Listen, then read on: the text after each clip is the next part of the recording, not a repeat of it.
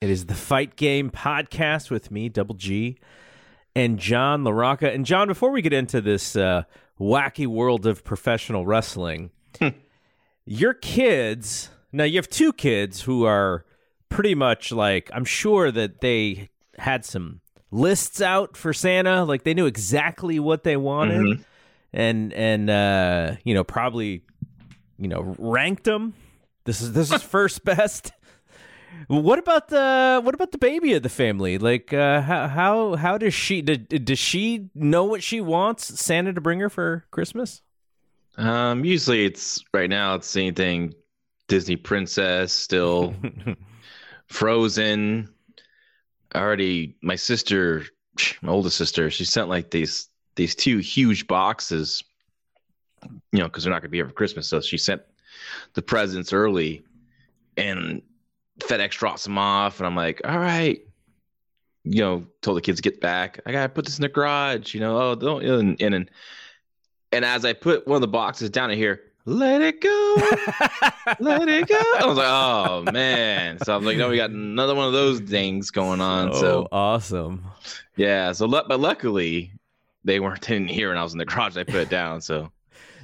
Frozen has a long shelf life, man. Dude, it's gonna go for a while. She likes Moana too. She's into Moana. Yeah, I've heard those rock songs, the songs by the Rock's character many times. Yeah, Maui. Yeah, she's into that kind of stuff. The oldest, Chloe, she's into Hatchimals or some kind of thing, or like it's some kind of thing, or just I don't know. It just like.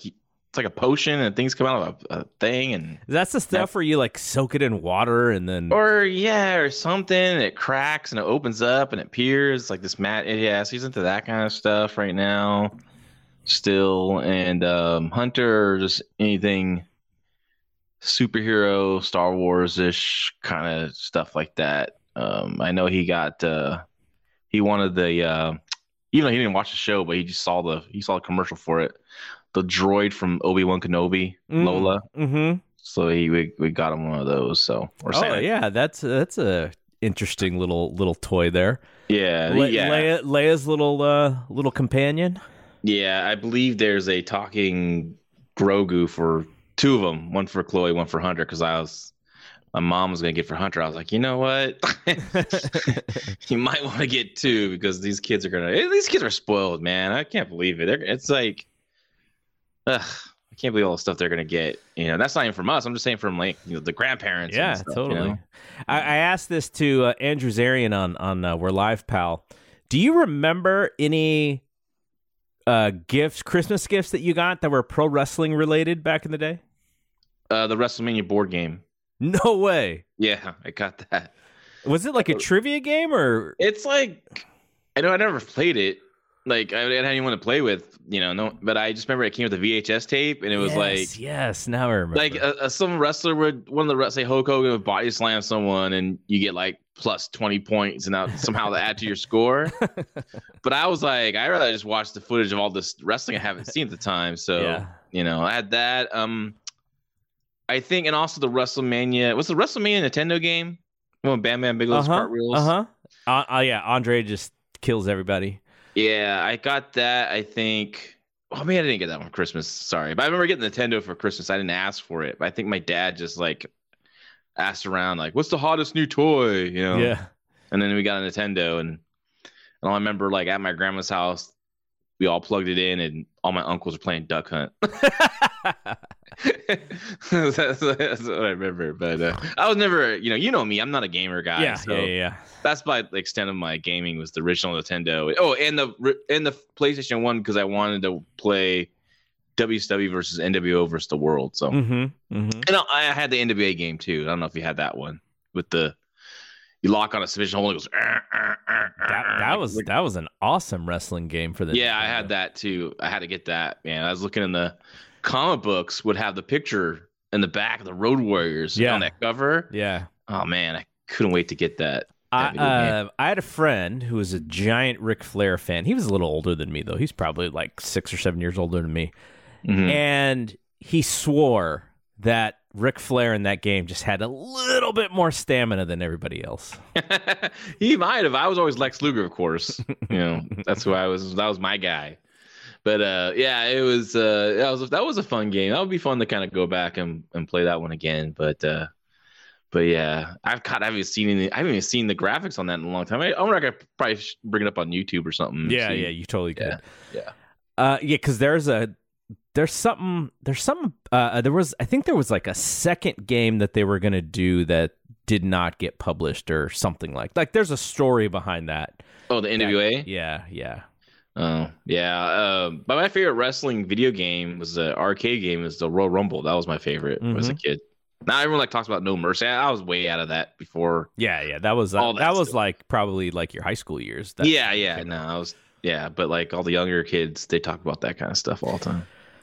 All right, so let's talk about some holiday bash edition of AEW Dynamite. But before that, I want to mention at the tail end of this podcast, the last 30 minutes or so, I brought on my buddy Mike Gilbert, who has a podcast on our network called Brace for Impact.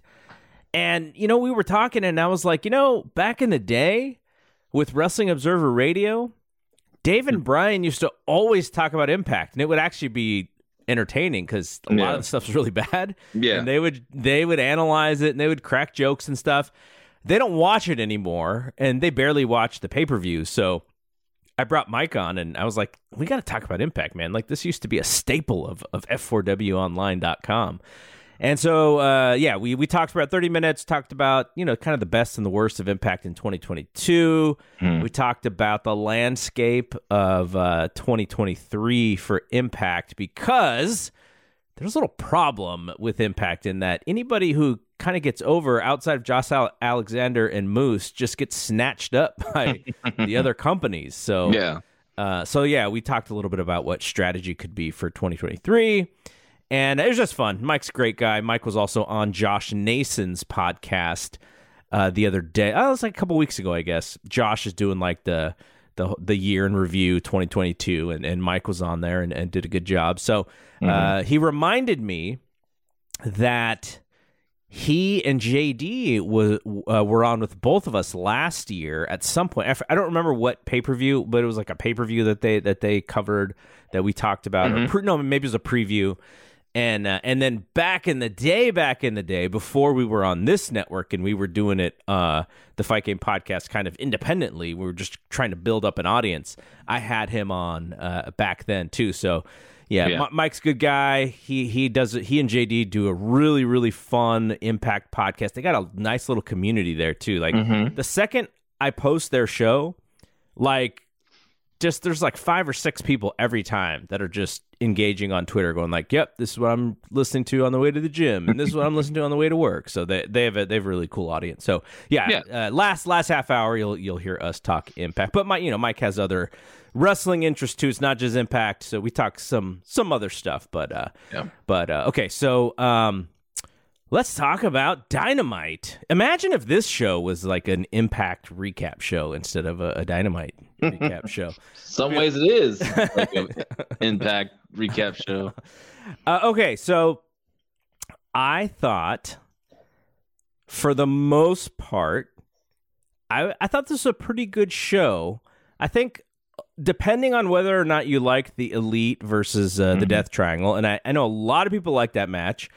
I'm just kind of up in the air with all of these matches except for the first one. I really, really liked the first one at the pay-per-view, and then the rest of them have just been kind of like, okay, like the hammers and all that stuff. And but man, like there were a couple of really good wrestling matches, including a women's match that main evented the show, where I'm just like, God, Jamie Hayter's got to be like on the list of most improved or something, because she's been doing a really good job as champion. And I was like, man, they put her in the main event spot. Oh my God, this is going to be so, this, not that, I mean, I'm sure there's a little bit of pressure for her to be in this main event spot, but it's historically the show kind of loses viewers in general as it goes on. So it's not like it's back in the Attitude Era where the main event segment is where you get the most viewers, but still, like, she's main eventing a pay-per-view, and you don't want to go off the air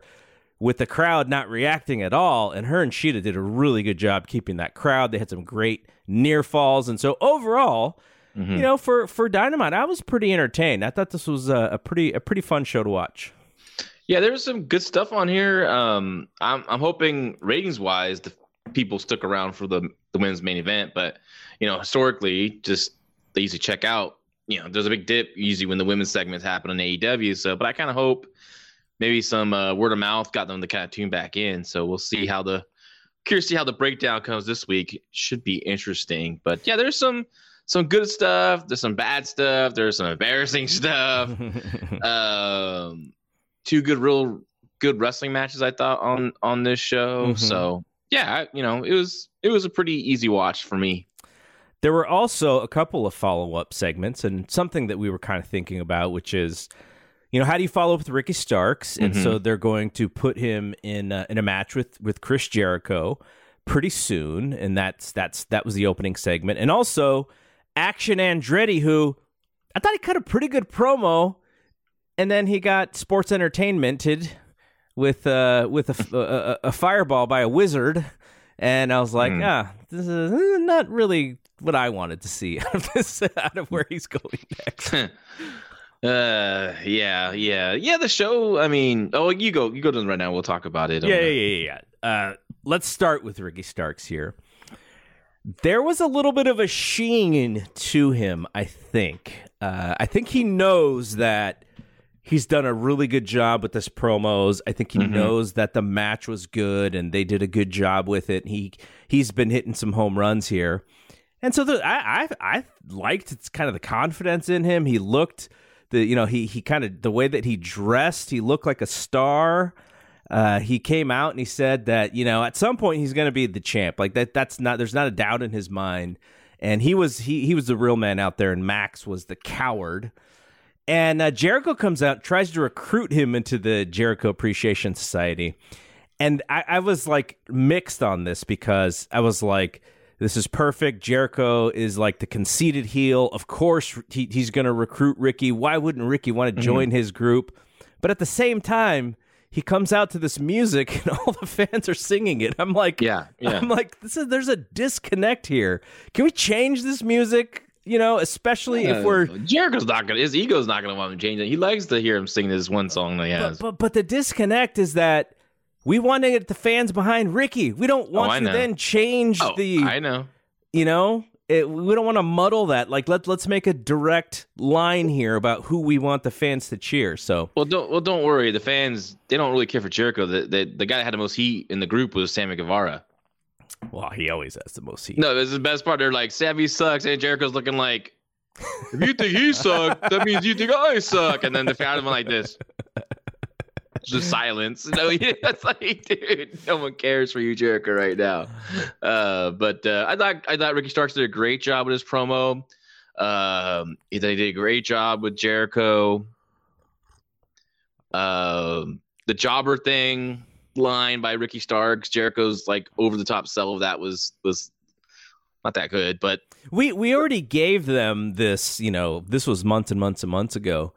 The JAS, it's, you know, you just put a Hugh in front of it and it's huge ass, but they didn't use that. They went with the first letters jobber, and then he went with jassholes. He called Sammy and Garcia jassholes. He kind of did this over the top thing because Jericho is recruiting him. So Jericho's like making these like backhanded compliments to Ricky. So then Ricky did it back to him, and he gave him some backhanded compliments, which he was making fun of. You know, oh yeah, you slimmed down. I forgot what he called him, but he called him an air fryer. Yeah, he called him like an air fryer. That was good. The only thing I didn't like about his promo when he told Jericho he can suck on this. He started So I was going to get to that because he makes a dick sucking joke in 2022, which falls flat. It's not what the audience wants. I'm sure it's not what the audience at home wants. It's not what TBS execs want. What TBS execs. They're probably not happy with the show at all. Maybe the only person who popped for that line was like Vince Russo. Like, I'm sure he was like, "Oh, they're bringing it back. This is what we want. This is what I was talking about. This is gonna bring the casual fan back. Yeah, this is what they need. They needs a that Mark Henry there. Let's get some 2 girls and then abuse him like dominatrix. Oh man. So they're gonna have a match. He wants to have a match with Jericho on the 4th in Seattle. And so as they're setting up this thing, Jake Hager jumps the gun a little bit. Well, was it Jake Hager or was it the camera shot that jumped the gun? I don't know. The camera shot stayed the same the whole time. So unless it was, I think they needed a close shot. They needed a close shot on Ricky, but they were shooting from the floor, from the rampway to the other side. So you see this stupid guy, the big purple hat, come out, and then it's like, oh, okay, we know what's gonna happen here. Which we already figured something like that was gonna happen because when there's no Hager, no 2.0, I figured they were gonna come attack from behind anyways. And do you remember when? Gosh, why can't I not remember his name? He came back to WWE as Tensai. Yeah, Matt Bloom. Matt Bloom. But what was his original WWE character? Well, there's Baldo. There was A-Train. A-Train. What was before that, though? Before A-Train, he was Albert. Yeah. Prince Albert. Yeah. Remember he at one point he came in and he was like, he did like a week or two as the hip hop hippo. Do you remember this? Yes. That's what Hager reminds me of. He reminds me of the hip hop hippo. Hager's just loving life right now. He just get paid well to basically do nothing. I know. So Hager jumps in the ring, and it's supposed to be a surprise, but we see him in the shot right before Jericho calls for Ricky Starks. So basically, Ricky Starks says, "Why would he want to join them?" And so Jericho says, "Oh, wrong answer." And then when he says wrong answer, Hager attacks Ricky from behind. And then Garcia and Guevara go down there, and he's about to get beat up really badly until Action Andretti saves Ricky Starks from the beatdown. So the follow-up at this point in the show for Action Andretti to actually come out in a meaningful segment and to stop the bad guys from beating up a guy who has raised his game in the last few weeks. I was like, great, Action Andretti. This is a really good follow-up. I didn't feel that way in a couple segments, but we'll get there. Okay. Trios title. Wait. First of all, the Andretti's save was not that good.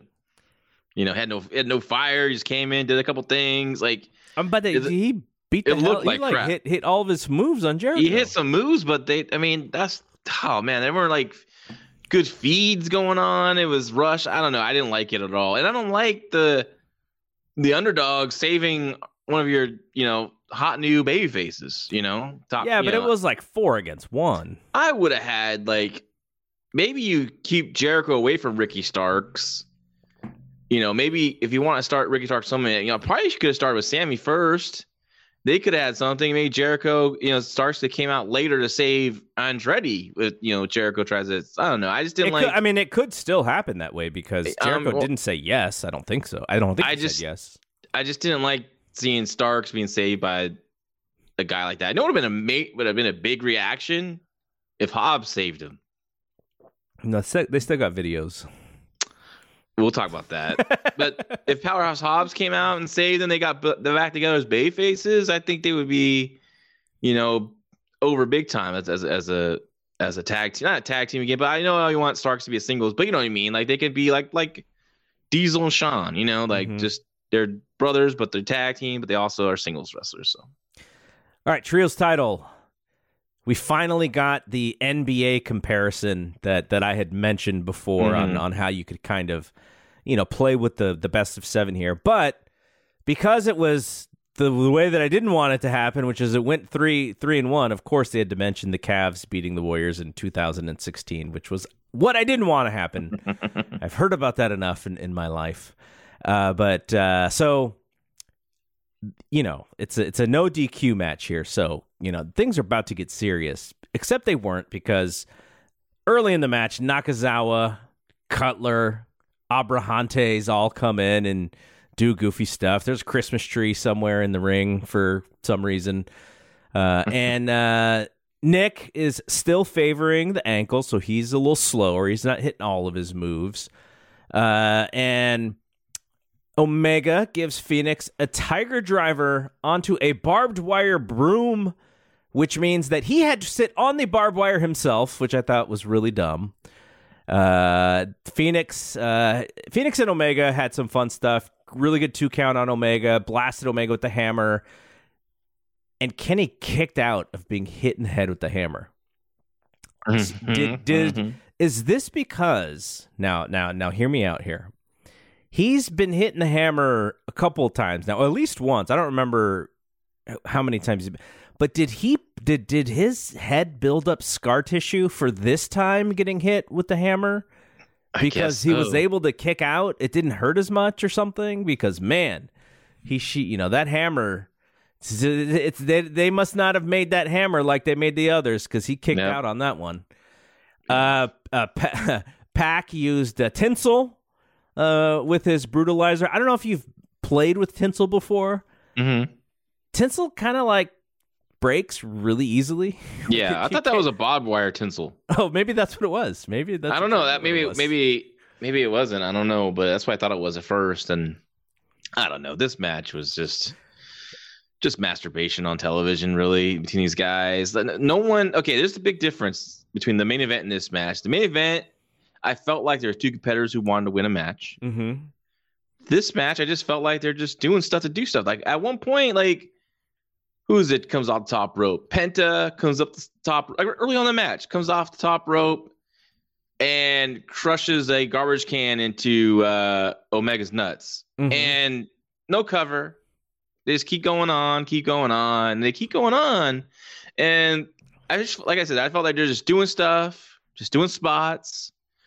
It didn't feel like a contest to me. Just felt like like I said, just a bunch of dudes masturbating out there and getting their stuff in. And it wasn't like the main event, I felt like, hey, I'm watching a match of a belt that feels important. That so.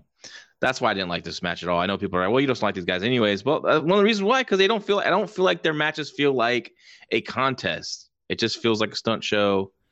And a lot of the stuff didn't look good. Even the opening, like, triple fight in the middle of the ring looked stupid. Like, the horrible. Then the heels bump out. Or I don't know if they're heels now, but Bucks or whatever. Omega go out. And then, like, just right off the bat, the Triangle does a dive out, triple dive out. Like, they'd be okay to stay.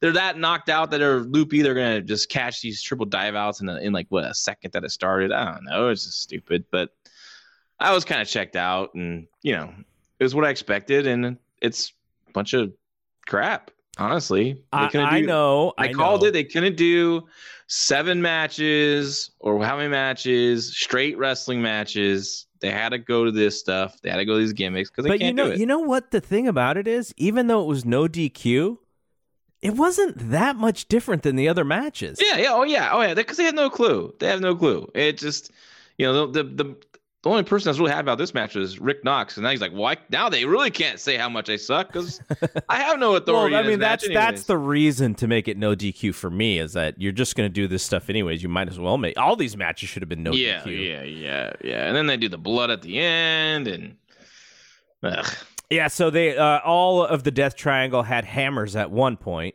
Yeah, and I think the Bucks pulled out 2 of the guys, and I forget exactly what happened. But at some point, the Elite with Nick Jackson on one foot hopping to the top rope, and I think they did the Meltzer driver to win the match. And then the bad guys used the hammers to bust them up after the match. And who bled? Not all. Did all of them bleed? Nick and I thought Omega bled, but I can't tell. No, Nick for sure. Because Matt was covering at the end. Yeah, Nick did a good job. I think, Nick did a Moxley approved job of the bleeding there. But yeah, I like I said, I really liked the first match, and every other match since then has been. I'm less interested in the matches, and some of it is because it's not a pay-per-view and there's commercials, but some of it is because I thought the first match, they really, really, really wanted to prove something with that match. And these other ones, are just not as serious enough for me to really get into them. So next week is Falls Count Anywhere. It's going to be probably basically like their Anarchy and Arena match is what's going to probably look like all over the building. I'm sure that's not a bad thing though, because then they can focus on the stunts in a way that I think the camera can shoot it a lot better. Because in some of these matches that we've seen, like they do these really crazy spots, and the camera's like catching it like right at the last minute. And like they can set this up a little bit better if they do go all around. Will they go into like the food area and then the butcher and blade are cutting up meat? That's gonna happen. Or Adam Page is going to be at the bar with somebody hanging out. Yeah. Telling us the sob story. Moxley called him out on that shit tonight, man. Yeah. I like Moxley's promo tonight. Yeah, I really liked it too. Okay, so I'm guessing MJF was not at the show tonight because he did not come out for a live interview. Movie? Yeah, I mean, I would guess so. I don't know that for sure. They needed Lance. Von Erich, we need you. Yeah, exactly. There's a new scene for you. Yeah. So I think what this promo was last week, if you remember, Bryan Danielson was chasing MJF. Yeah, that was good. And he's running away, and he's running up the stairs. And I think the interview was him still running, seeing a camera, and then cutting the promo at that point. Because he was kind of like out of breath, and he was mad at Danielson for spoiling his moment. It was his first title shot, and Danielson, how dare you? And but it was short. It was not much from him. Which this show, the show generally I would say needs him, but I don't know if this show. I think this show had enough where you didn't like. I kind of missed him because I thought that promo was a little bit not enough, but.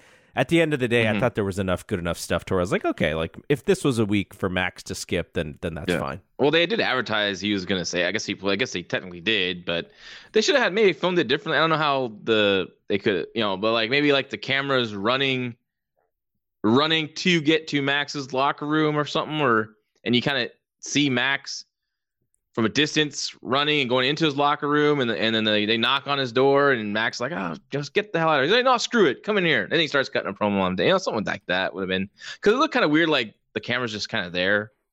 And usually AEW does a better job at having why the camera is there a lot of times. This one was kind of weird, but. All right, then we had the Action Andretti interview. I thought he had really good charisma. He didn't have that sort of deer in the headlights that some of these young folks have when they cut their promos.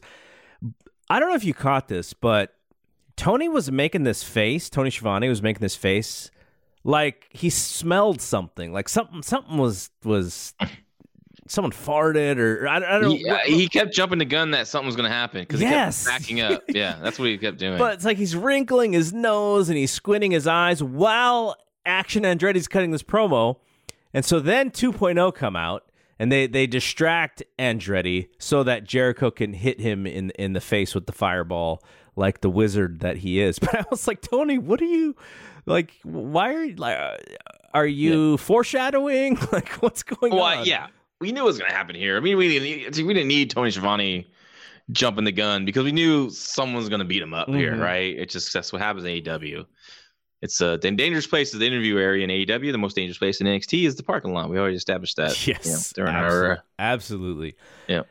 Okay, so then Renee with Danielson, and I thought Danielson had a pretty hefty task tonight, which is how do you explain William Regal being gone and your affection for William Regal? And that stuff was a little rough, but once we're done with that part. Let's turn it to Max. We're okay. Yeah, that was a good part. But I was just watching this promo, going like, bro.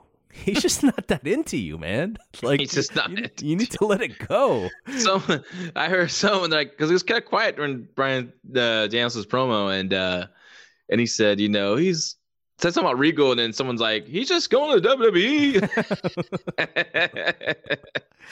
So Danielson, ever so the babyface, Danielson trained in San Antonio under Rudy Boy Gonzalez and Shawn Michaels. So you got the NXT booker on AEW television, his name at least, and he said, those are my trainers. But the person who was like most influential, not only in my career but in my life, I was like, "Whoa, you're like dialing it up here for Regal." Is William Regal turned him into the person and the wrestler that he is today? Regal was in the hospital, and Danielson was there, and Danielson said he cried for Regal. He thought like the way that he said it, I was like, this dude was in storyline in AEW canon. William Regal almost died. Is that where we're going with this? Yeah, apparently he was on his deathbed. Yeah. So, he said one thing William Regal taught him was there was consequences to actions. Okay, let's pull back there for a little bit, because William Regal was the ultimate heel, and the moral of the story was you just have to have sort of eyes in the back of your head. That, I don't know if that's the guy who makes sure that there are consequences to actions. I'm not sure he's the one who teaches that lesson. Anyway, Danielson then called out Max and wanted Max to come out. Like I said, I don't think he was there tonight. So who comes out instead? It is none other than Stoke Dog Hathaway and Ethan Page. Brian kind of clowns on them. He's making fun of Stokely's bald head and the light shining off of it. Stokely cracked me up here. He dead-eye stares at Danielson, and he just goes, "You raggedy bitch." Yeah, he says it 2 times, and I laughed. Yeah. I was like, where'd the crowd that come from? Yeah. So Ethan had called him Vegetable Man, and I guess this is going back, some years in WWE where the storyline with one Daniel Bryan was that he was a vegan. And well, he was always a vegan. Okay, He's a vegan, huh? But do you remember this?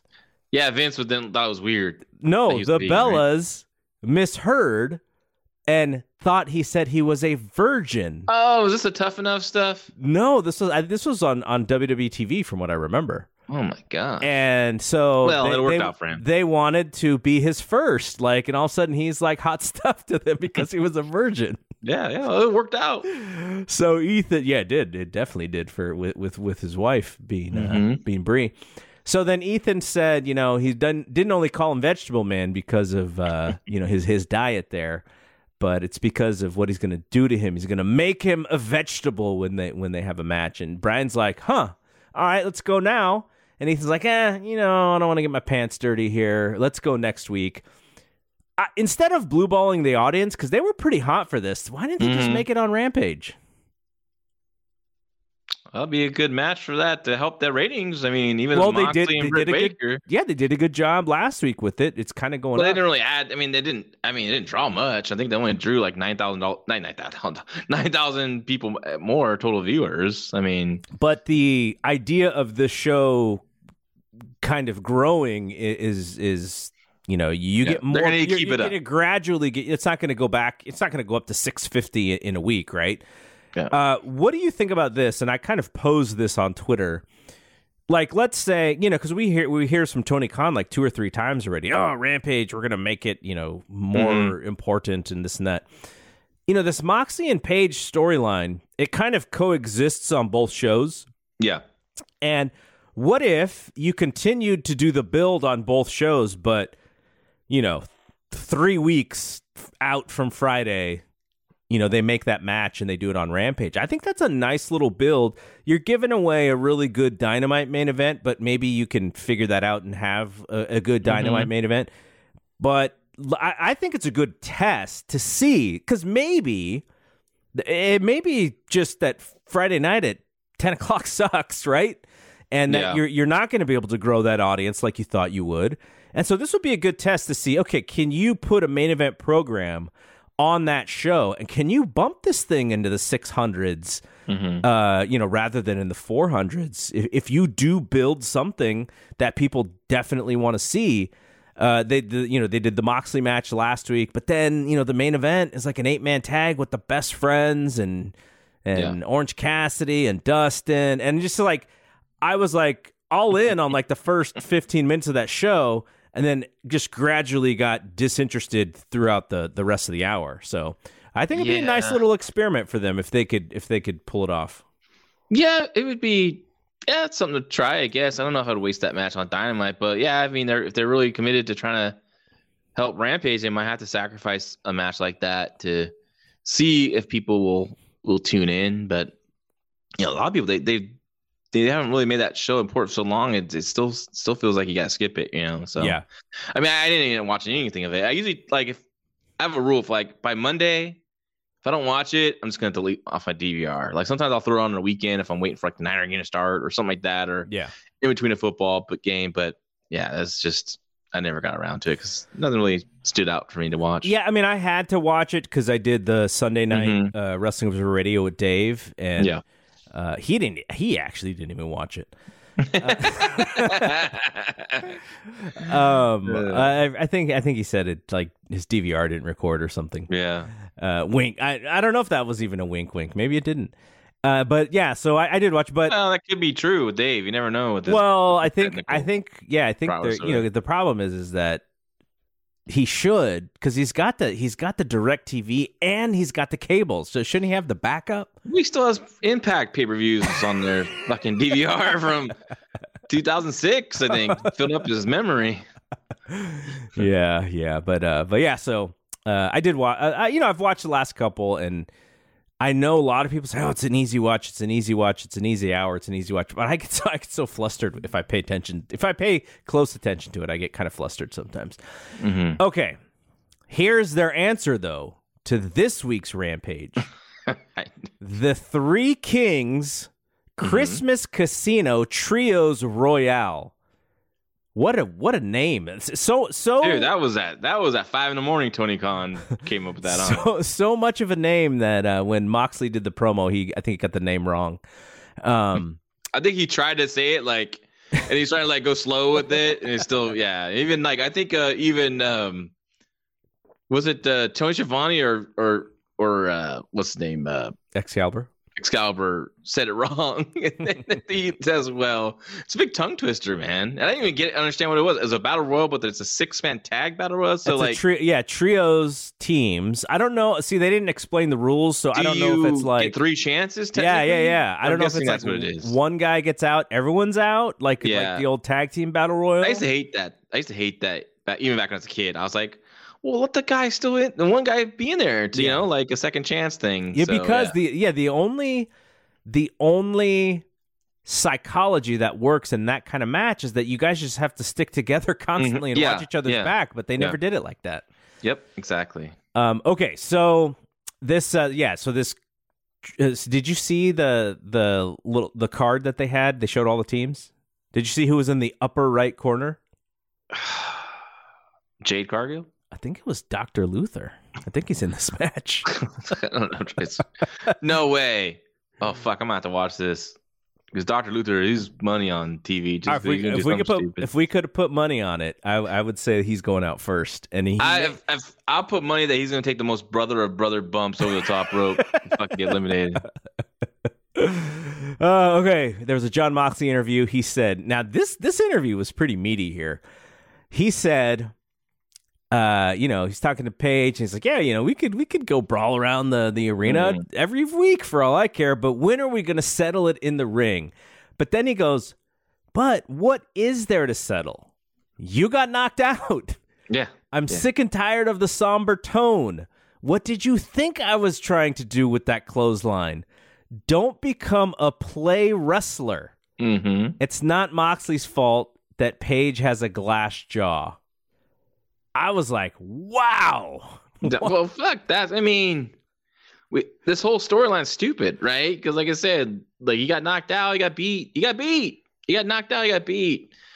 And the guy he's trying to attack is the same guy that prayed for his, health and make sure he can get back to his family. Yeah. But he wants to run out there and attack him. It's just, I like this promo from Moxley. I thought it was one of his better promos in a while. And he's facing Darius Martin. To beat him up, too. Later in the show. And he's like, hey, we're teachers. And I'm going to teach the injury-prone Darius Martin a hard lesson. Mm-hmm. So Samoa Joe cut a promo in front of the Christmas tree. And, I was watching this promo, And sometimes wrestlers will do like the pause for drama, like really, really well. Samoa Joe was doing the pause because he didn't really know what his punchlines were going to be. So it's like the end. But I like this promo though. No, it was good. It was good. But I was like, I was like doing the thing where, you know, you're watching it and he's pausing and I'm like trying to finish his sentence. I'm like, come on, Joe. You got this, Joe. Come on, Joe. Yeah. But he said he wants to wish Wardlow a great holiday because he's not going to have a happy new year. Samoa Joe is a really good promo. Samoa Joe is a serious wrestler. Samoa Joe is a really good wrestler. I hope he stays healthy because I like Samoa Joe on my television. So, you know, he's my guy. He's my guy from way back. I would not profess like Paul Fontaine of being the ROH historian. But, you know, Danielson and Joe were my guys that if I heard that there was a good match, you know, I bought a couple of ROH DVDs. But if I heard that, you know, Joe and Danielson did something, I was kind of searching out for it. And, you know, like if people who go like way, way back on this website may remember this, but the Brian used to play a little soundbite of my kid calling him Samoa Jones. He just kept, he would never call him Joe. He just called him Samoa Jones. So, so I love Joe. So I love seeing him. I just love seeing him healthy and doing something positive because, I don't know, he always got like kind of Jimmy jacked with WWE. Yeah. Well, he had a lot of injuries and stuff too. But I like the style of it. I like the setting and everything, and just the holiday spirit, you know. And then just, you know, telling Wardlow he's going to destroy him and for Christmas. The shot was great. Like the Christmas tree kind of blurred out. Yeah. It reminded me of like those NFL games where like they cut to the player and his family. Yeah, you know? Yeah. You're like, oh, we want us from the Singletaries. I want to wish you guys a Merry Christmas. I don't know why Mike Singletary came to my head, but. And I would always, as I got older, I was always like saying, who had the hottest wife in these segments? That's my age. But that's why I liked. I kind of gave me that kind of feel. But then like this guy's a heel and being an ass. So I thought it was creative. I liked it. Yeah, Samurai Mike Singletary. That was a nice little callback there. Yeah.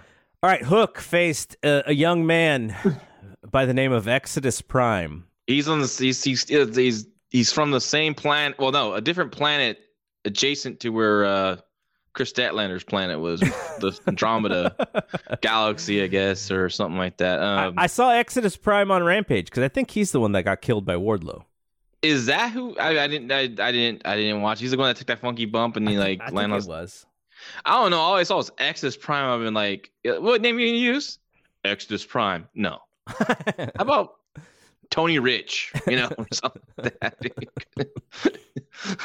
Exodus Prime. Give me a break. I know, like, Tony likes to be cool. Like, oh, yeah, do your gimmick. Yeah. But come on. Exodus Prime. You got to be kidding me. So my kids, they went to a Christian school. Mm-hmm. And when they played on the basketball team, the basketball coach, he had a couple of plays. He didn't have, because they're only like up to the 5th grade. And one of them he would call Genesis, and one of them was called Exodus. And these were plays for the basketball team. And I'm like looking at coach going like, yeah, whenever you call Exodus, they know exactly what's happening. And whenever you call Genesis, the other team knows exactly what's happening because you only have 2 plays. Exodus Prime. Yeah, Exodus Prime, the match was not long for this guy. And got beat with the red rum. And Stokely Hathaway and Big Bill and Lee Moriarty were shown on the big screen. They were near a garbage dumpster, and they're beating the crap out of Jungle Boy. They threw Jungle Boy in the dumpster. And Hook, his gimmick is that he really, like, he doesn't really give a shit. Like, he's like, yeah, he's in the cool way, whereas Orange Cassidy does it in like the lame, kind of lazy way. Yeah. And so, I don't know, I guess maybe he got his heartbeat a little bit above 65 beats per minute after this match, because he kind of looked like he was a little worried about Jungle Boy, and he did like a power walk to the back. But while he's doing this power walk, Jon Moxley's music plays. Shit. I'm like, man, we can't even let this thing breathe. Like, poor Jungle Boy. Yeah. Just got dumped in the dumpster. They never went back to tell us if Jungle Boy was fine or not. No. And that was it. He might be still in there. Next to the next thing. You know what it reminded me of?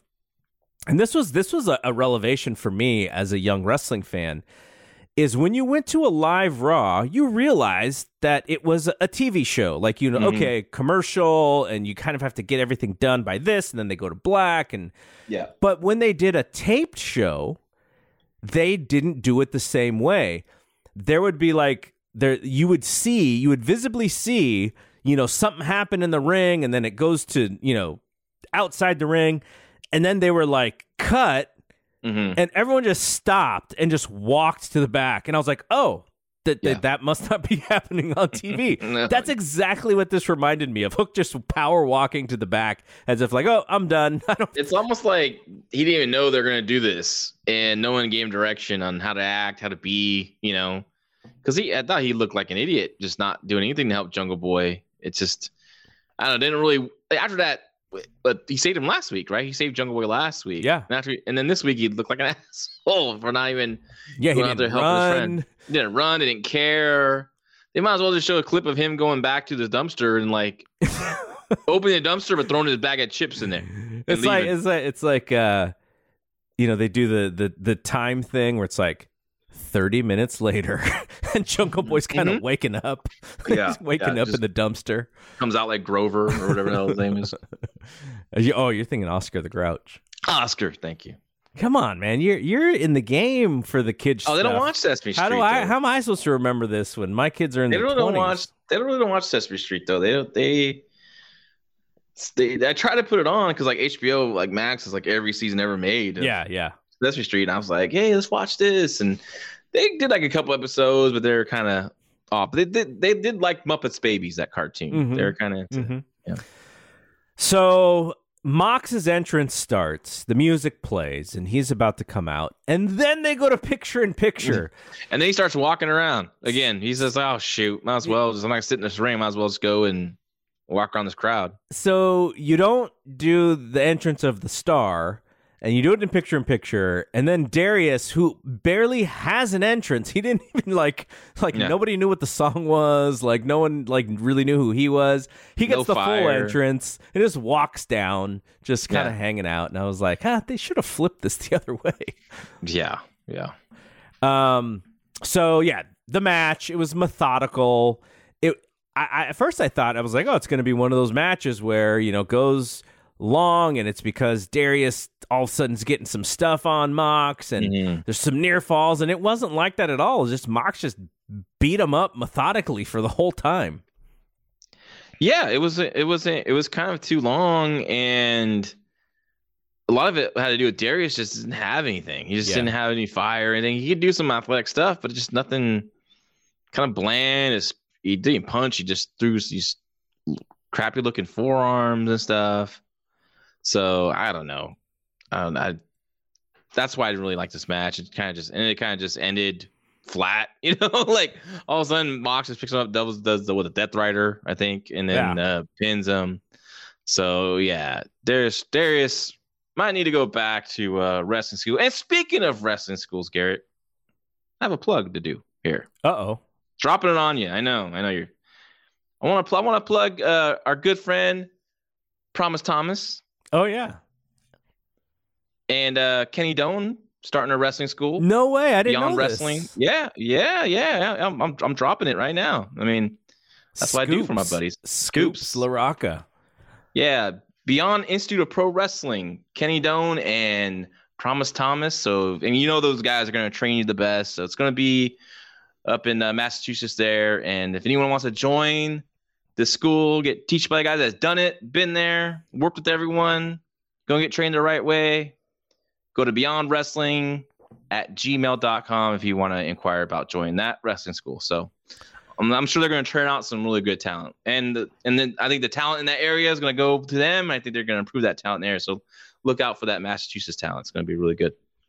I gotta talk to that guy. I haven't talked to Promise in a little while. We need to bring him back on the show. Talk about we check in on we check in on a damn near daily basis. We talk wrestling, we talk life, so he's a good guy. So what's interesting is this is all from the same time frame. Is now Promise Thomas and Ken Doane, and also Johnny Jeter's doing his stuff out here on the West Coast. So all those guys kind of from that same time frame of WWE, and they're training guys. So that's kind of cool.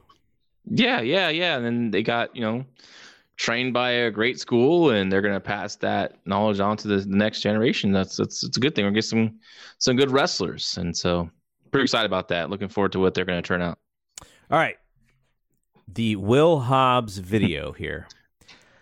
This is like the Hard Knocks life of Will Hobbs. Mm-hmm. He had a bad childhood thanks to some monsters who then turned him into a monster.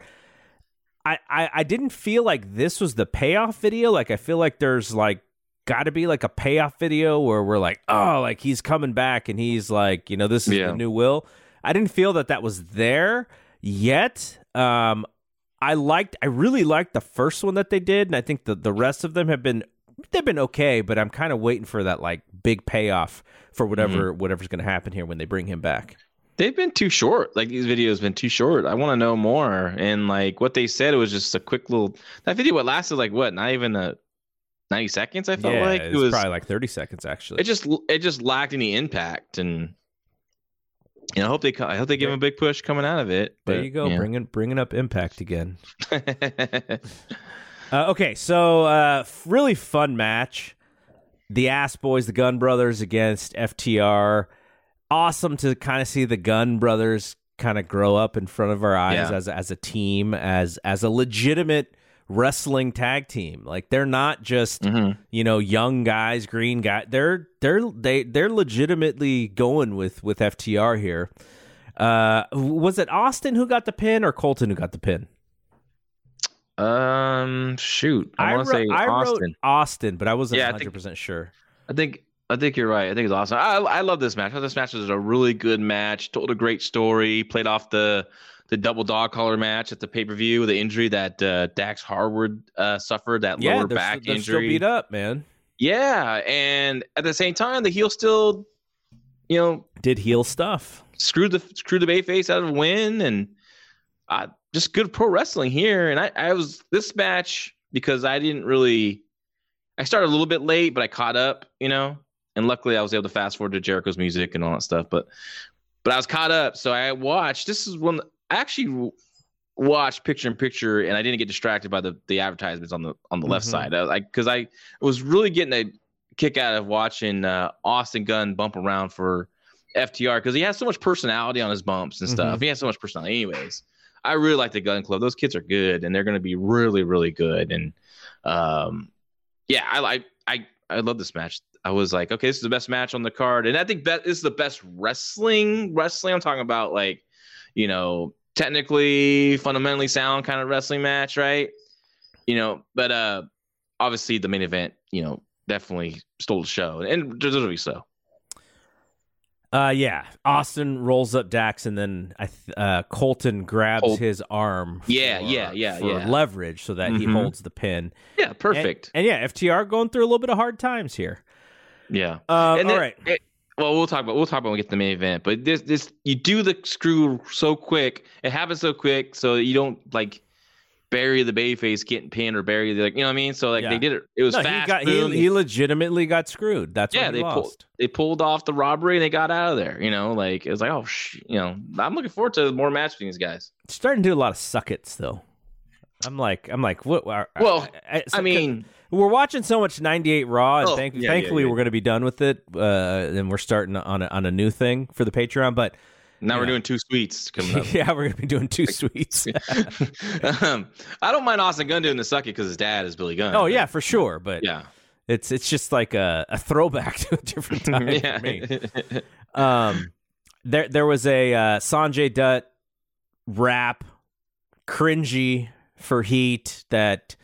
I don't know. I think I maybe could have pulled this off of the show. Wasn't really necessary because nothing came out of it. I like this. I actually dug. Finally, someone did this. But it was build up a match on Rampage with like Billy Gunn and Anthony Billy Bowens. Gunn and Anthony Bowens. This part would have been better if it was like maybe a lead into the pay-per-view match, I think, with the Acclaim. Maybe that could have been, or something for the big lead up to a big pay-per-view. But I got a kick out of Sanjay Dutt's really poorly done rap. And of course he was trying to make it poorly done, obviously. He was, not as the Wrestle War 90, Well, it's probably worse than Wrestle War 90. I like that rap. That's one of my favorite raps of all time, Wrestle War 90. It was I'm hoping I popped some people on that one. It was PN News like, I guess. Oh, yeah, there you go. They should have, dude. That would have been awesome if just Sanjay Dutt just pulls out PN News his rap. Yeah. This is the greatest wrestling rapper of all time. I'm PN News and I'm on the attack. And he would just like do this. He had like 3 that he would do like every time he was on TV. And then he had the close, yo baby, yo, and that was it. I don't. When I see something like that, I immediately think, okay, like he's got to eat shit, like he's got to get beat up for. Oh for yeah, and but there was nothing with them and the team, and then as we learn, Caster's not even in the match, and they didn't say why. Is it because of the guitar shot, concussion? Maybe. No, maybe. I don't know. I'm just trying to think. I just got a kick out of like Jeff Jarrett video. Like, I don't know. It's just kind of it cracked me up. But like I said, I wish it was maybe for a build up to a bigger match, not on Rampage. That probably no one's gonna watch. So all right, a segment that needed some direction. The biggest boss, Ricky Ross, he tried to save this thing with his charisma. By the way, he tried, but it wasn't working because he was. He also tried to take him off the air. Yeah, he didn't. Well, he did. He also didn't realize that. When you say Swerve is the young legend, like you gotta let Swerve talk. Like you can't keep interrupting the guy. Yeah. So he looked at Keith Lee and he's like, "You're a big MFer," but he didn't say MFer. He said the real one. And Keith was like, "Oh, what's up? I don't know." Yeah. And I mean, I'm sure they're probably gonna at least get a little bit in trouble for that line. But hey, man, this is the biggest boss, Ricky Ross. Like you don't tell the biggest. It's a heavy fine. Yeah, it's a heavy fine for sure. So he's calling out Swerve. Swerve's not coming out. He's like, yeah, be patient. He let him come out on his time. Finally, he comes out, and Swerve starts saying that he's going to start doing things Swerve's way. He mentions, the frustration with Lee a little bit, and he keeps talking about this mogul stuff. He's mentioned that before, and he's talking about mogul affiliates, and so he's got this group, and he says something about ownership, and the biggest boss just goes, ownership into the mic to Keith Lee. And then Swerve says, Keith, you need to keep your eye on the ball. And right as he says that, he says, you need to keep your eyes on the back of your head. And Parker Boudreaux, of all people, attacks Keith Lee. And then Keith Lee's like, who are you? And just clotheslines him out of the ring. And Parker Boudreaux's done. I couldn't believe my mind. I was like, what am I seeing here? They're just, they're rebooting this guy up, right? And he gets his ass kicked. So he's done. What a way to debut re-debut a guy. And then some guy with face tattoos comes out. Did you know who that is? I found out who that was. So I think I found out who it was. According to our good friend JJ Williams, who also does a lot of the clips for the live shows for Brian and Dave on Twitter. He pulled up Instagram account of a guy by the name of Grandin Goatsman, former baseball player, Tampa Bay Rays guy I was looking at. That's interesting. He didn't have the facial tattoos and the gas, and he probably has some of the gas in baseball, but he's just massive. But he's a 6'4" guy, I guess. Like he's 6'4". He was huge. It looked scary. So he hit 42 home runs in minor league baseball. Mm-hmm. In his minor league baseball photo, He does have a face tattoo. Not he has a not little... 100, but he has the little like Japanese character, whatever that is. Yeah. In the majors, translate the face tattoo. In the majors, he played. He never made it, so he only played in the minors from what it looks like. Never got out of Double A. It looks like it is as far as he went, but he hit 15 home runs in 2019. So yeah, he was in the he had a minor league baseball career, which is really cool. But yeah, I was like, who the F is this guy with all of these face tattoos? On national television. I guess he trained with Jay Lethal, I guess, is where he was doing training, and he was signed a little while ago, and they're waiting to debut him, and even he didn't do much to Keith Lee. Keith Lee fought back on him too. Yeah, and it took the double teaming and then the triple teaming to kind of get him out of there. He had a great look. He looked kind of like the bad guy from Kickboxer 1, that guy.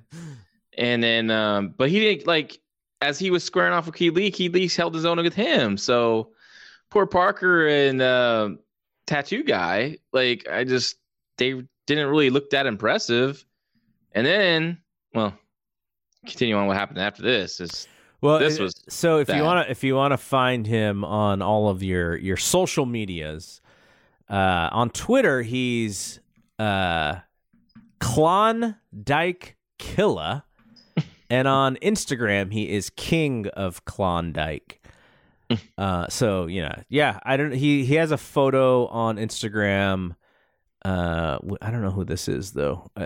I don't know if it doesn't look like it's wrestling related, but this dude legitimately like has nothing but artwork on his face. Like it's kind of alarming. Like it's like, wow, you only think of like people who are out of their mind with stuff like that on their face. But he should have went. I don't know if he even tried. Maybe he should have went to been an actor. Yeah, like a villain.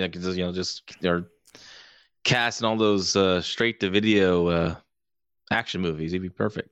All right, so he and Boudreaux finally take out Lee, and the biggest boss is just standing right by Keith Lee while these guys are beating him up. He's like leaning against the apron, and he's still got the microphone. And so they put Keith Lee on the steps. They lay him on the steps, and Swerve comes off the top rope to do a double foot stomp onto a cinder block on Keith Lee's chest. It was that like thing looked so fake. That was like the fakest looking cinder block I've seen in my life. So now the Mogul affiliates, because Swerve was wearing this sweatshirt, and so was Parker Boudreaux, and then so was this Goatsman, whatever it is, King of the Klondikes.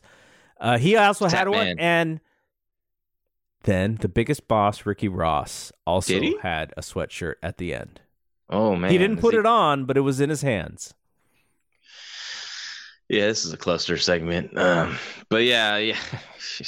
My favorite part too was when Rick Ross was cutting his promo in the ring, and he kept moving all around and talking to people behind him, and Tony Schiavone had lead in as they point to him the hard cam, and he kept saying the hard cam the whole time while Swerve came down the aisle. Oh god, this is a train wreck. But accusations, accusations, false accusations. Yeah, didn't work, but I don't know. Yeah. I get a kick out of when like real life, like real famous people just want to be on a wrestling television show for whatever reason. And we'll see how this guy does. I mean, I don't think he's worked indies. I don't think so. He might have worked a couple. So it's pretty tough to be put in a position like this on national television. But I don't remember, did Test work indies? It's a good question. We just saw him debut as and I always thought Test did well as we went on, So maybe he'll just one of those guys going to learn on the job. But they don't do house shows, though there's rumors that they might start house shows in 2023 or some house shows. Mm-hmm. So, just winning squash matches on Dark ain't going to help either. So he's going to have to, we'll see. But, they don't really wrestle that much. I don't think they'll see him wrestling that much. I think they should just spend two bodyguard kind of guys, right best. Okay, so they did a like a little triangle. They did this like battle royal thing interview, and I think the best friends were up there. And then all of a sudden, you see Hangman in the Dark Order, and we saw Hangman last week cut this like really passionate promo about why he was frustrated with Mox. And they're just doing jokes here, and that was all we saw. Hangman. I'm glad I missed it. After Moxley just called this dude out, like, I mean, so that Hangman was like, I got to get on a flight or something like that. So I don't know where he was supposed to be. Maybe he was not there, and when they said Moxley was going to be on Rampage, then he wanted to go to Rampage. It was just done in like a too jokey of a style for me, considering, you know, Moxley threw the Punk card at him, and we should get some sort of response like on this show of Hangman, you know, kind of being like, dude, fake wrestler, like play wrestler. What are you talking about? But nope, it was just dark horror comedy. Yeah, okay. I missed this because there was like those bars on my screen. I thought I was gonna not finish the show. For some reason, I got those, you know, like no signal bars, and then. It was very strange. I kept like flipping channel and make sure it's like not just my system or something, or checking my bills. But like it was like I was like, what's going on here? And then all of a sudden, like it came back on, and Hikaru Shida was making her way to the ring. Yeah, Shida and Jamie Hayter, like we said at the top, good match, really strong main event, strong title match. I'm gonna say really good match, definitely. There was a suplex onto the floor from the apron. That the thud on that, dude. And she bounced too, so you know that's. I mean, not like it even just. Well, you could. She didn't really protect herself the best, in my opinion. It just looked like she bounced a little bit. That's going to be rough. What about the worst one? Was I thought Shida broke her back when she got thrown off the top rope and hit the apron. Mm-hmm. That was scary. Yeah, that was nasty. God. Shida hit a running knee for a really good 2 count. And Britt and Rebel jumped to the apron. And Shida and Britt damn near had a match while the referee's back was turned. See, this is what I was talking about earlier. The way the Guns did it. Yeah. How they screwed the heels, got out, and screwed the bayface and got out quickly. Yeah. This took too long. It was burying the referee. It looked awkward and clunky. There was a kendo stick involved that Britt had. Yeah. And yeah, just if there is a flaw in this match, it was this spot. It wasn't needed. I didn't think it was needed.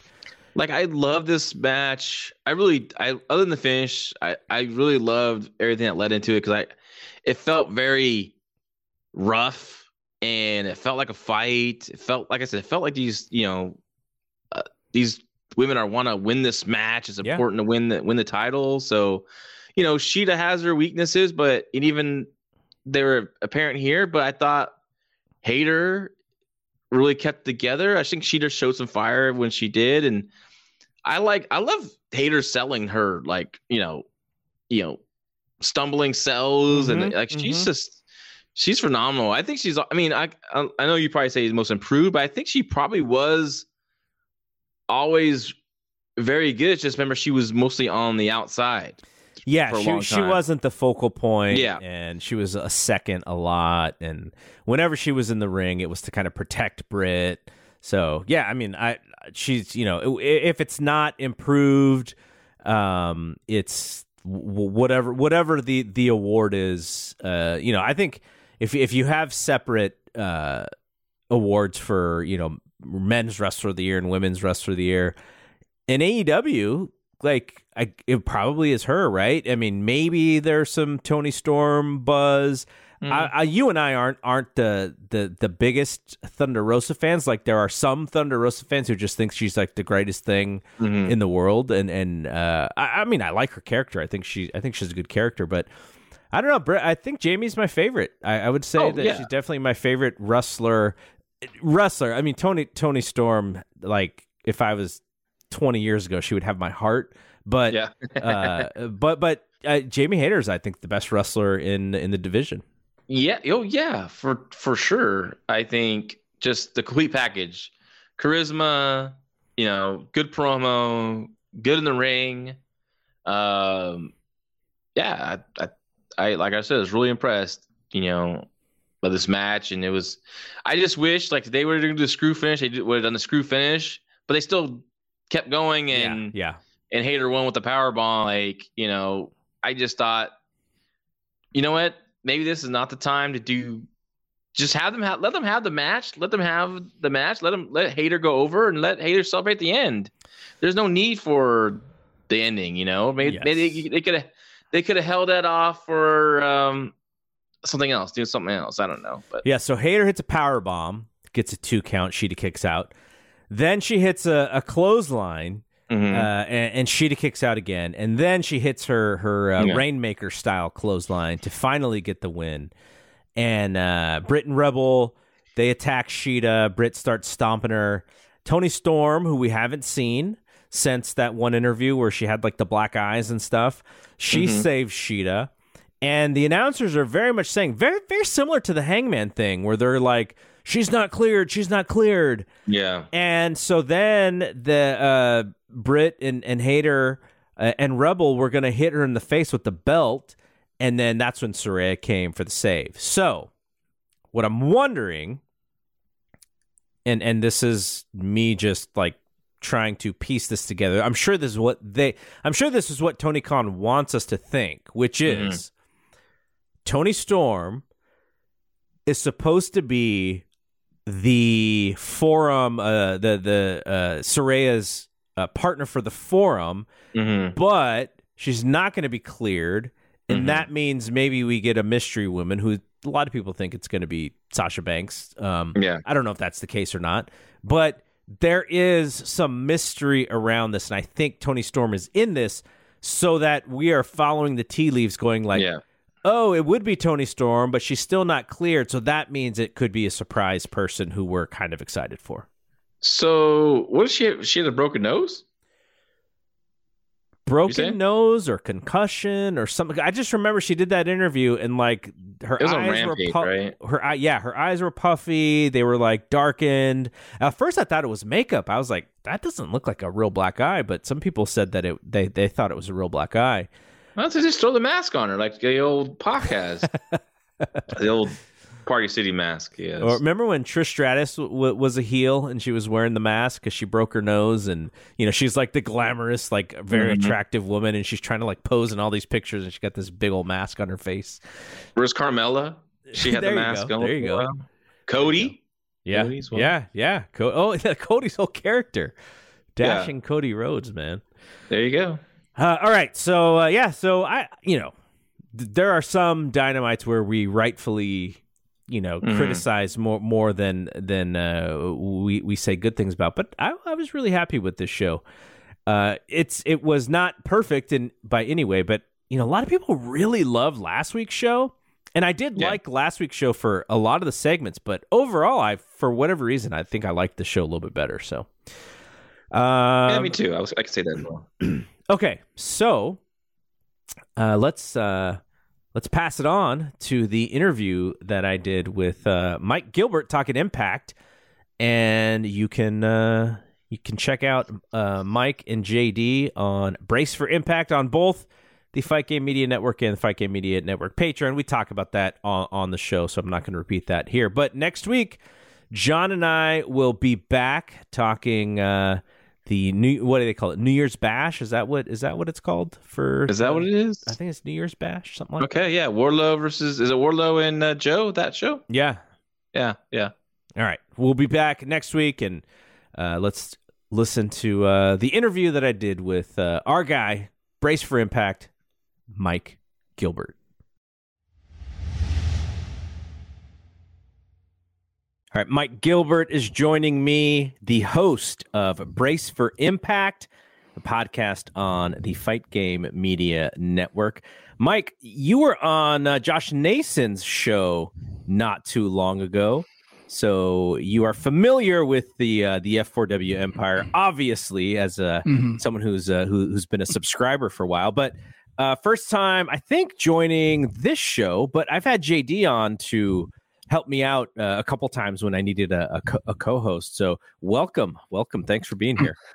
Thanks. I've been on with you before before you joined the F4W network back on your old network. Right. And then I think not this year, but the previous year, JD and I both joined you right after Bound for Glory, I think in 2021. So that would have been the last time that I've been on with you on this network. We're actually live on YouTube. JD and I came on with you and John LaRocca. That's right. Okay. Yeah. Good. Yeah. No. Good. That's good because. Thanks for reminding me about that. I know I wanted to do it again as we got closer to the end of the year because Impact doesn't get a whole lot of coverage on this network anymore. You can remember you've been a fan for a while with this website, but some of the best audio was Brian and Dave reviewing TNA like back in the day. Yeah, those are always fun shows. I love the fact that it was making Brian absolutely miserable a lot of the time. And probably right now they don't review it because it's not not many people watch the show, right? So It doesn't get a ton of coverage, and I don't think that a ton of the subscribers to the network are actually watching the show. But people still do watch it, as proof by the numbers that we do on your network. We're right at the top of every show. We're usually we're right up there with all the other review shows that are on your network, and so our numbers do pretty well. So there is still an audience out there. It's small, but it's a hardcore audience, and they will support anybody that's willing to talk about Impact.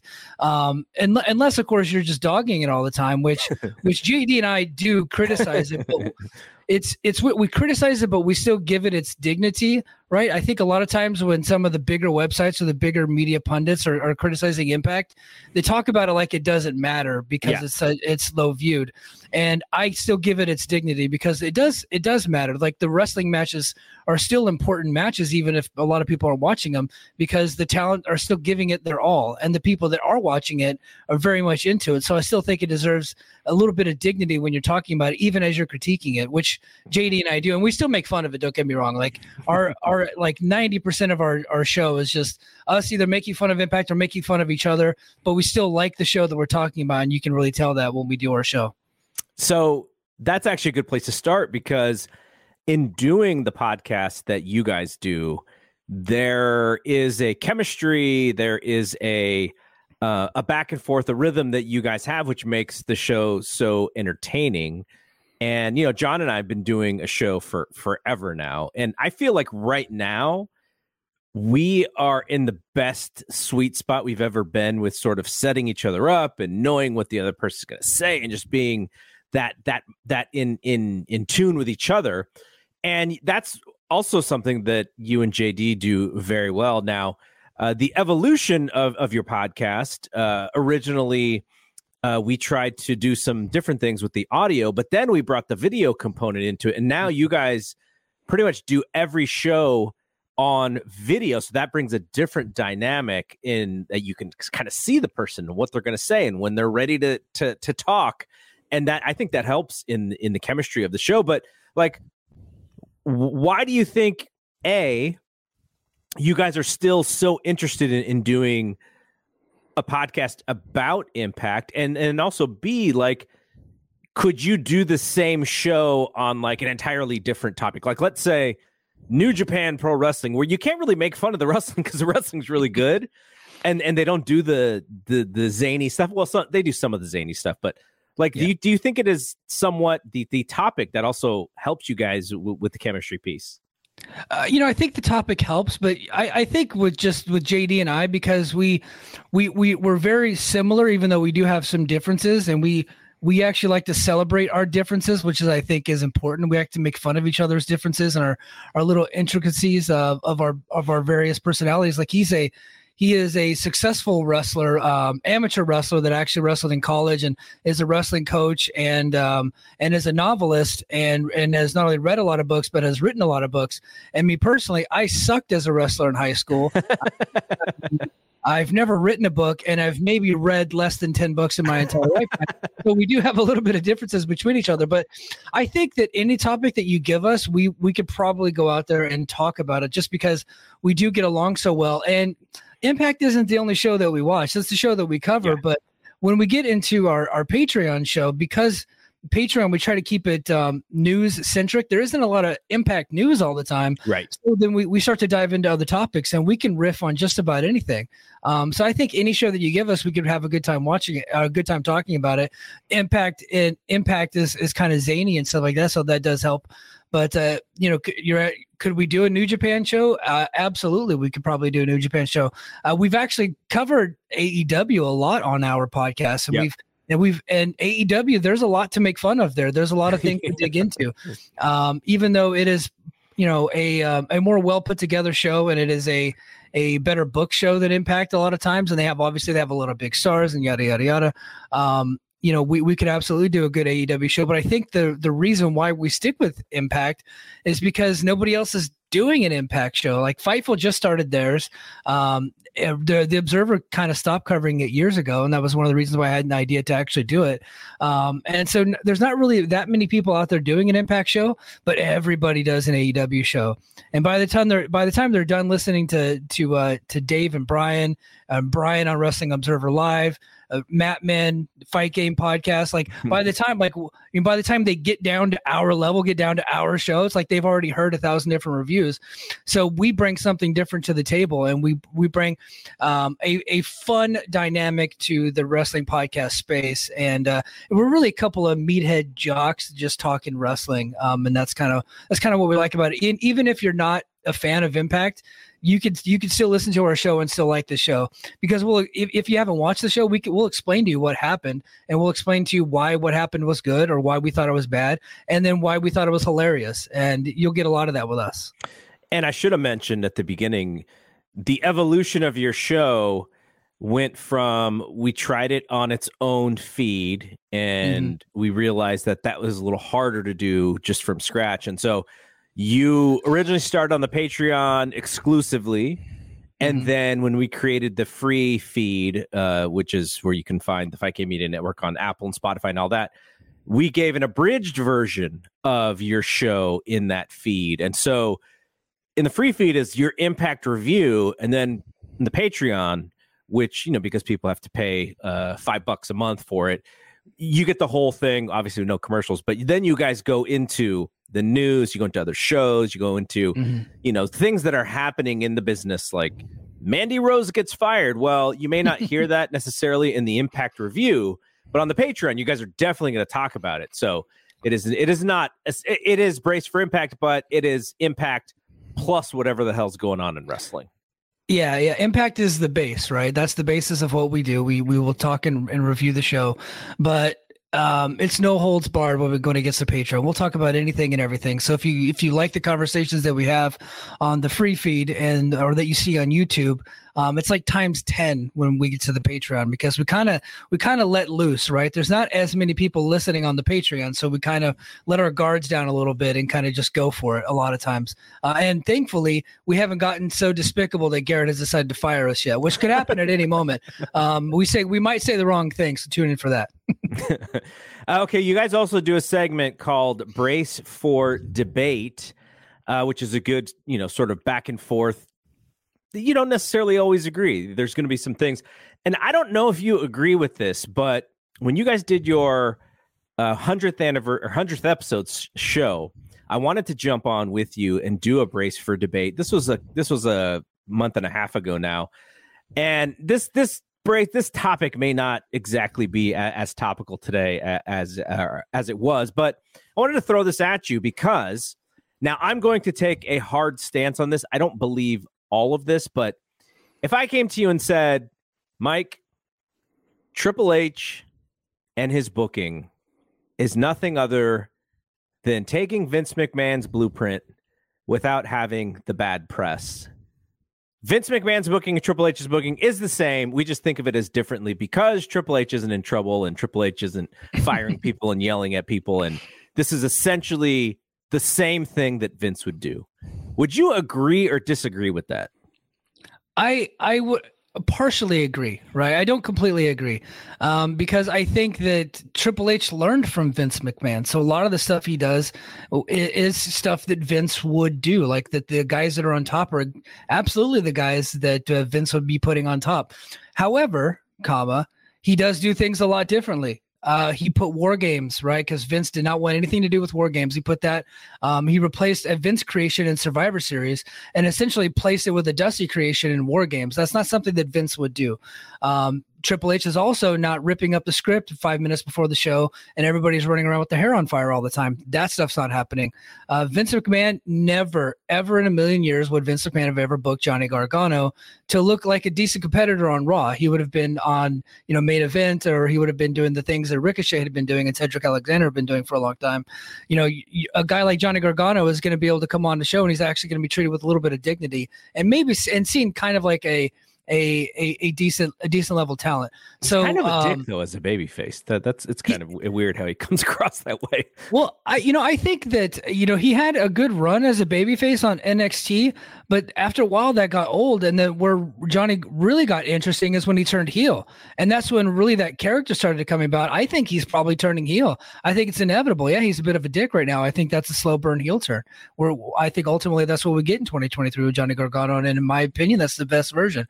Because I like little slap the leg, Johnny same face as Jim Cornette would call him, like kicking out of everything, and 500 super kicks a match, and being super melodramatic, like with some of the Tommaso Ciampa matches. The first one was pretty good, and then after that, they just kind of they turn into Gone with the Wind after a while, where it got to be way too much. So that stuff was good and all, but I preferred Johnny Gargano as a mid-card funny heel. I don't think he's ever going to be your main event guy, but that is just one example. Another example is he just brought back Jonah, right? Bronson Reed, who we actually got to cover on Impact. He was in Impact starting in January, and he did a great job for that company. And they had him for like 6 months, and then he was on his way. A guy like that, I don't think Vince was ever really going to get behind. And so while yes, there is some Vince to Triple H, I do think that he has broadened his horizons a little bit more, and he's willing to do more outside the box stuff that Vince would be willing to do as of now. Cool. No, I like that. Okay, let's talk about some Impact stuff. Yeah. When you look at 2022, we only have another 11 days left as of this recording. What would you consider to be Impact's best moment of the year? Like when you think back of the good that happened on Impact Television or with the company, and this doesn't have to, we don't have to kiss up to Lance Storm and say hiring Lance Storm. Yeah. What would you consider to be the top moment? For me, the top moment was Josh Alexander beating Moose at Rebellion for the Impact World Heavyweight title, because that was something that they had built up over a 6-month period of time, and they did it doing so in a way where they really pissed off a lot of people. At Bound for Glory last year, Josh won the title from Christian Cage, made him tap out in the middle of the ring, and then immediately after, Moose cashed in his briefcase, and we were all pissed. And I was like, what a nightmare, what a booking mistake. They left everybody on a sour note. I paid $40 for this.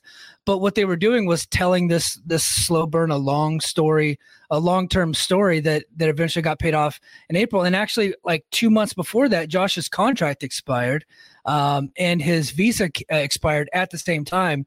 So everybody thought that he had actually left the company, and there were reports suggesting that he might actually be gone. And then, of course, he ends up showing back up on Impact Television out of nowhere, re-signed a 3-year deal. He got to Rebellion, and he beat Moose, and he beat Moose in a hell of a match.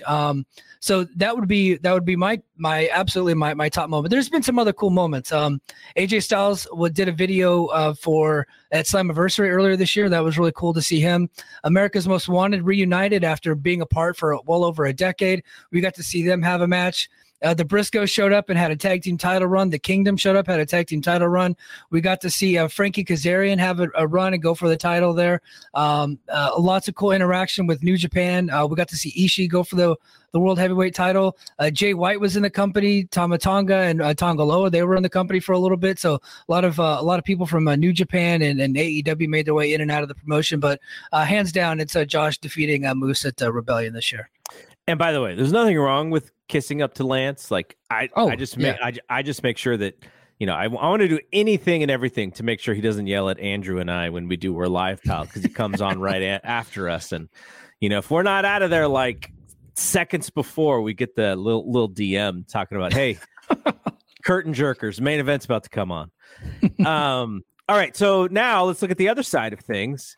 what was like a really bad moment, or because kind of the worst moment I think can mean a couple of different things, but I guess twofold. What did you think was kind of like the worst moment, but also what did you think was kind of a bad moment, but kind of memorable, kind of funny, kind of goofy? They may be the same thing. I don't know. So the worst moment for me was, and this was really indicative of where we're going to see Impact go in 2023, was when it's not when Bully Ray returned to the company, because I didn't ever have a problem with Bully Ray returning to the company. He was a big star in TNA back in the day. He was their top guy for a while, and they need guys that can bring a little bit of name recognition. The worst moment for me was when he beat Steve Maclin at Bound for Glory clean in the middle and got the Call Your Shot trophy. That's Impact's version of the Money in the Bank briefcase. They get a trophy. He beat Steve Maclin for that. And what it told me is that, man, AEW and WWE are in this war, and they're signing up everybody, not only from the indies, but they're poaching Impact quite a bit.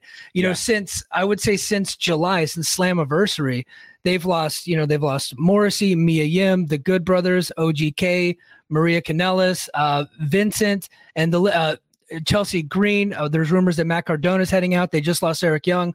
So, Joe Doring left for a different reason, but Joe Doring left. So they've lost star after star after star, and there's nobody to backfill that star power.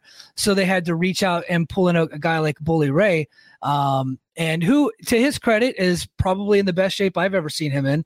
But still, he's kind of a guy that's in his 50s, an old ECW guy, and he's still pulling the same heelish bullshit that he used to pull back in TNA. A lot of it's really cheap stuff, and now he's getting ready to main event a pay-per-view in 2023. So it shows you just where Impact is in the landscape when it comes to not only talent acquisition but talent retention.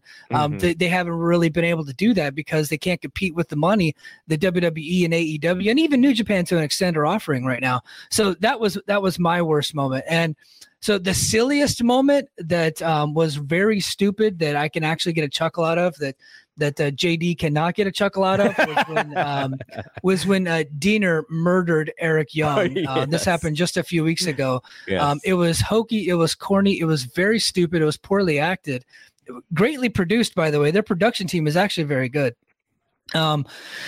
And Diener, in a passing of the torch moment, Eric Young looked at Diener and said, "Just do it." And then Diener grabbed a shank and just stabbed him in a jail cell. And I have no idea why they were in prison. They just happened to be in prison. And basically murdered him and sent him to WWE, where he's going to be working from now on. The overall effectiveness of the skit, I don't think it's going to bring in new viewers. It's not going to bring in new eyeballs. It sure is not going to sell any tickets.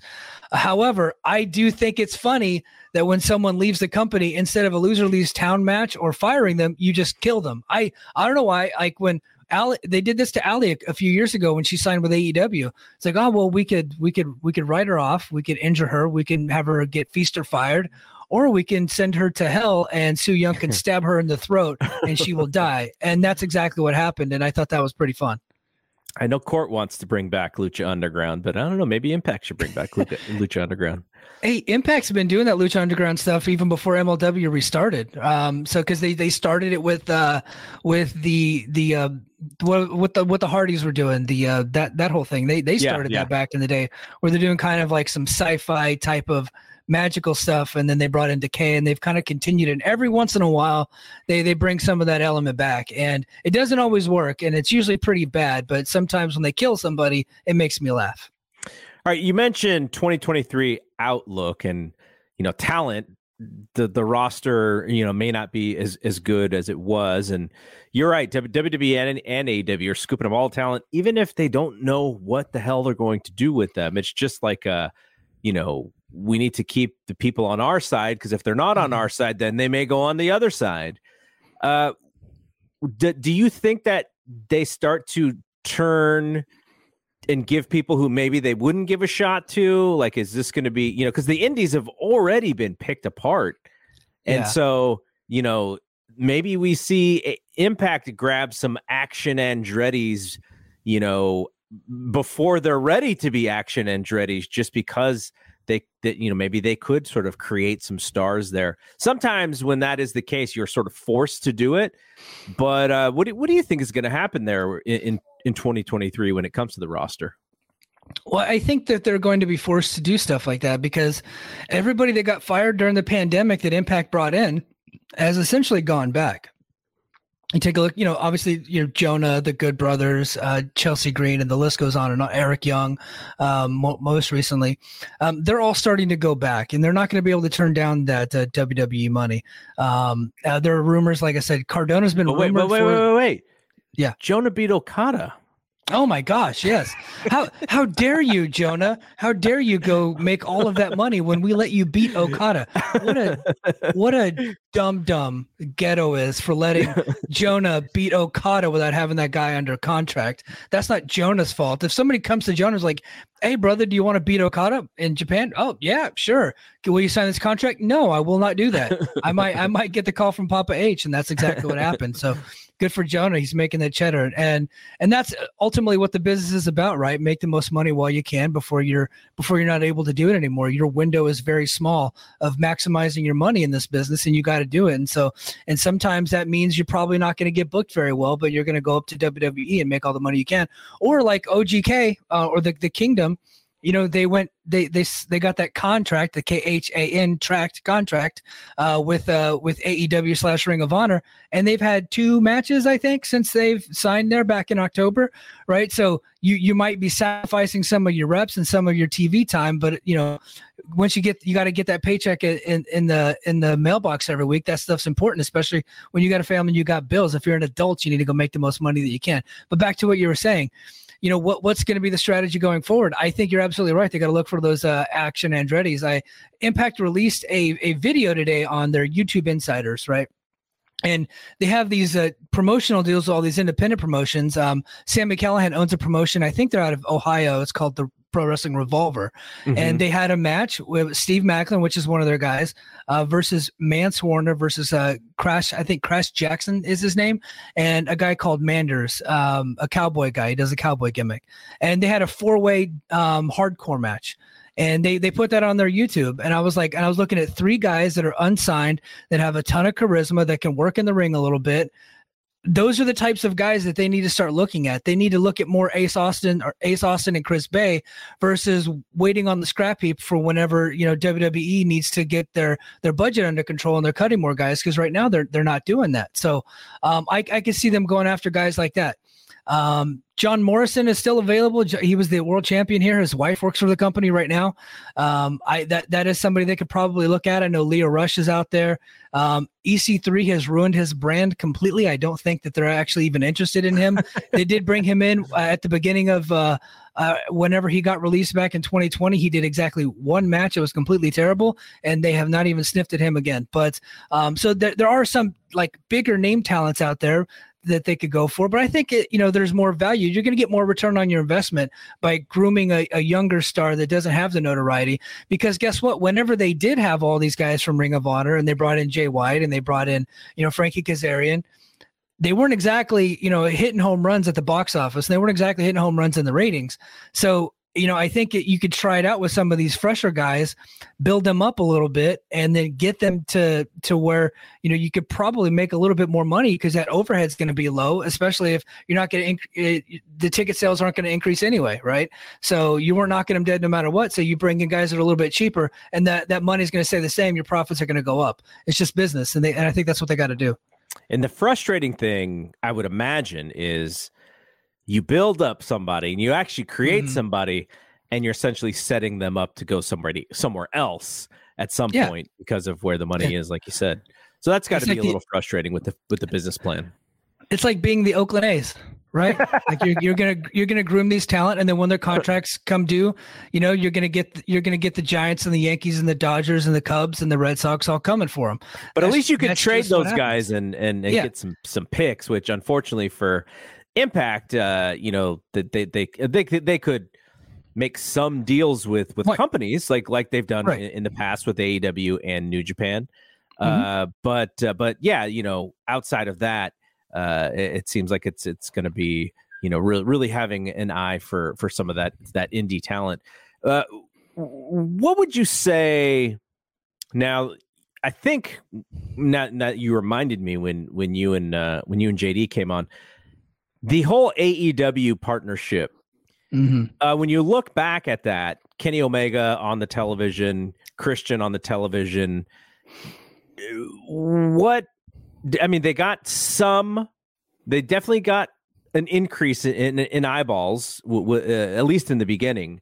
Mm-hmm. But how would you grade that time frame? I mean, was it worth it?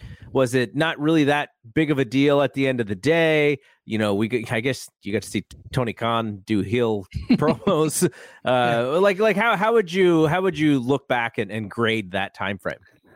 I don't, probably like a C, because I felt like there was potential to be more. I honestly thought that AEW dropped the ball on that one, and because you had Impact, and AEW has all these young stars that they could have been sending to Impact to get those extra reps, and they could have been working kind of like what WWE used to do with ECW back in the day, where they would send Al Snow and Just Incredible and these guys and say, oh, you know what, look, we don't have anything for you right now, we got you under contract, we're going to send you over here. Why don't you go get a character? Why don't you go get some more reps? And why don't you go workshop that around? And when you get it over, we'll bring you back. And I thought that was something that AEW could have done, but they always treated AEW kind of always treated Impact like they were beneath them, right? Like they didn't really want to promote the Impact show on the AEW show. They would talk when the Impact stars would come on, they would briefly mention that they're from Impact, but they wouldn't really tell you how to find them. And everybody's like, well, why would Tony Khan do that? Well, it's because you're a partner. You're working with these guys. It's like it doesn't hurt you to do stuff like that.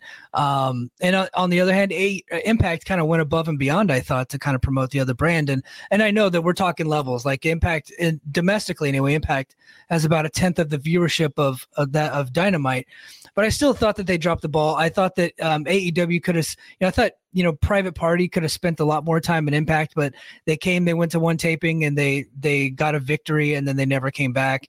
I thought they could have done some more stuff like that.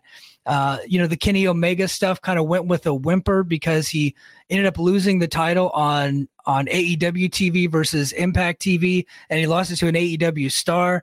But we did get to get Christian back in Impact, and I thought that was kind of cool. So it's like, hey, we didn't get the Josh Alexander Kenny Omega match that had been getting teased on television, but we did get Christian back on Impact, and I thought that was pretty cool. But by the time that happened, everybody was so underwhelmed with the AEW involvement in Impact that we were kind of just over it, I would say.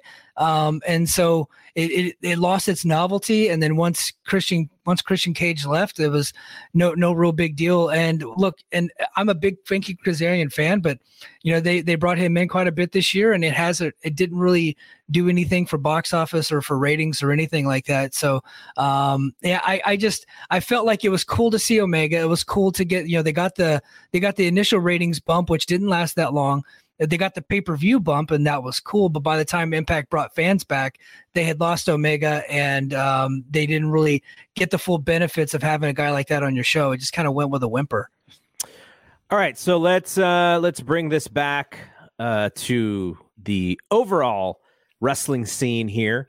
When you look back on 2023, what is your favorite non-Impact moment in pro wrestling?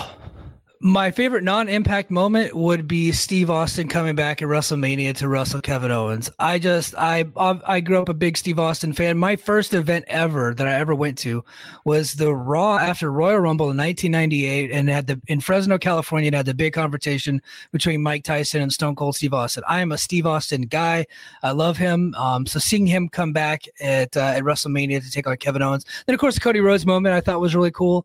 In AEW, for me, even though it's Ring of Honor or WWECW is kind of what we call it, the double dog collar match, I love that one because FTR and the Briscoes are my two favorite tag teams, so getting to see them do that I really enjoyed.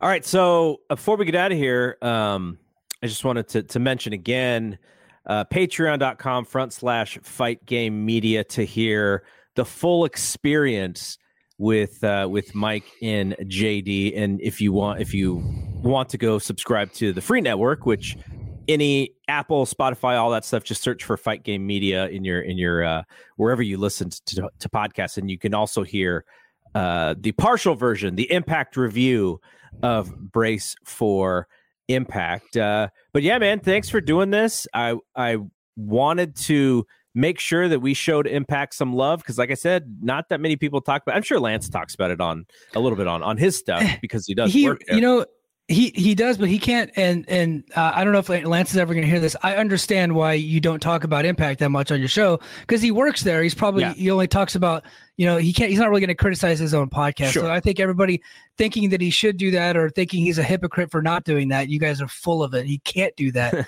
That would be inappropriate. That'd be like me coming onto your show and talking shit about my boss, you know, here in Hawaii.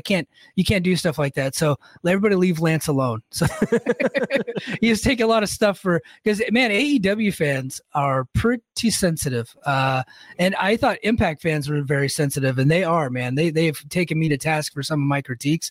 But boy, oh boy, man, you say anything negative about AEW, they try to come at you like you're if you attack their favorite wrestling promotion, it's like attacking their family member, and it is mind-bogglingly stupid. Like a criticism of a wrestling promotion is not a critique of you, dummies. Well, you don't have to worry about this audience because John and I are critical about Dynamite. And so I think the people who like our reviews are a little bit open-minded about the pluses and the negatives of the show. So you don't have to worry about this audience being sensitive about AEW critiques. But thanks again. So for John and for Mike, listen to Brace for Impact. You will get a kick out of it.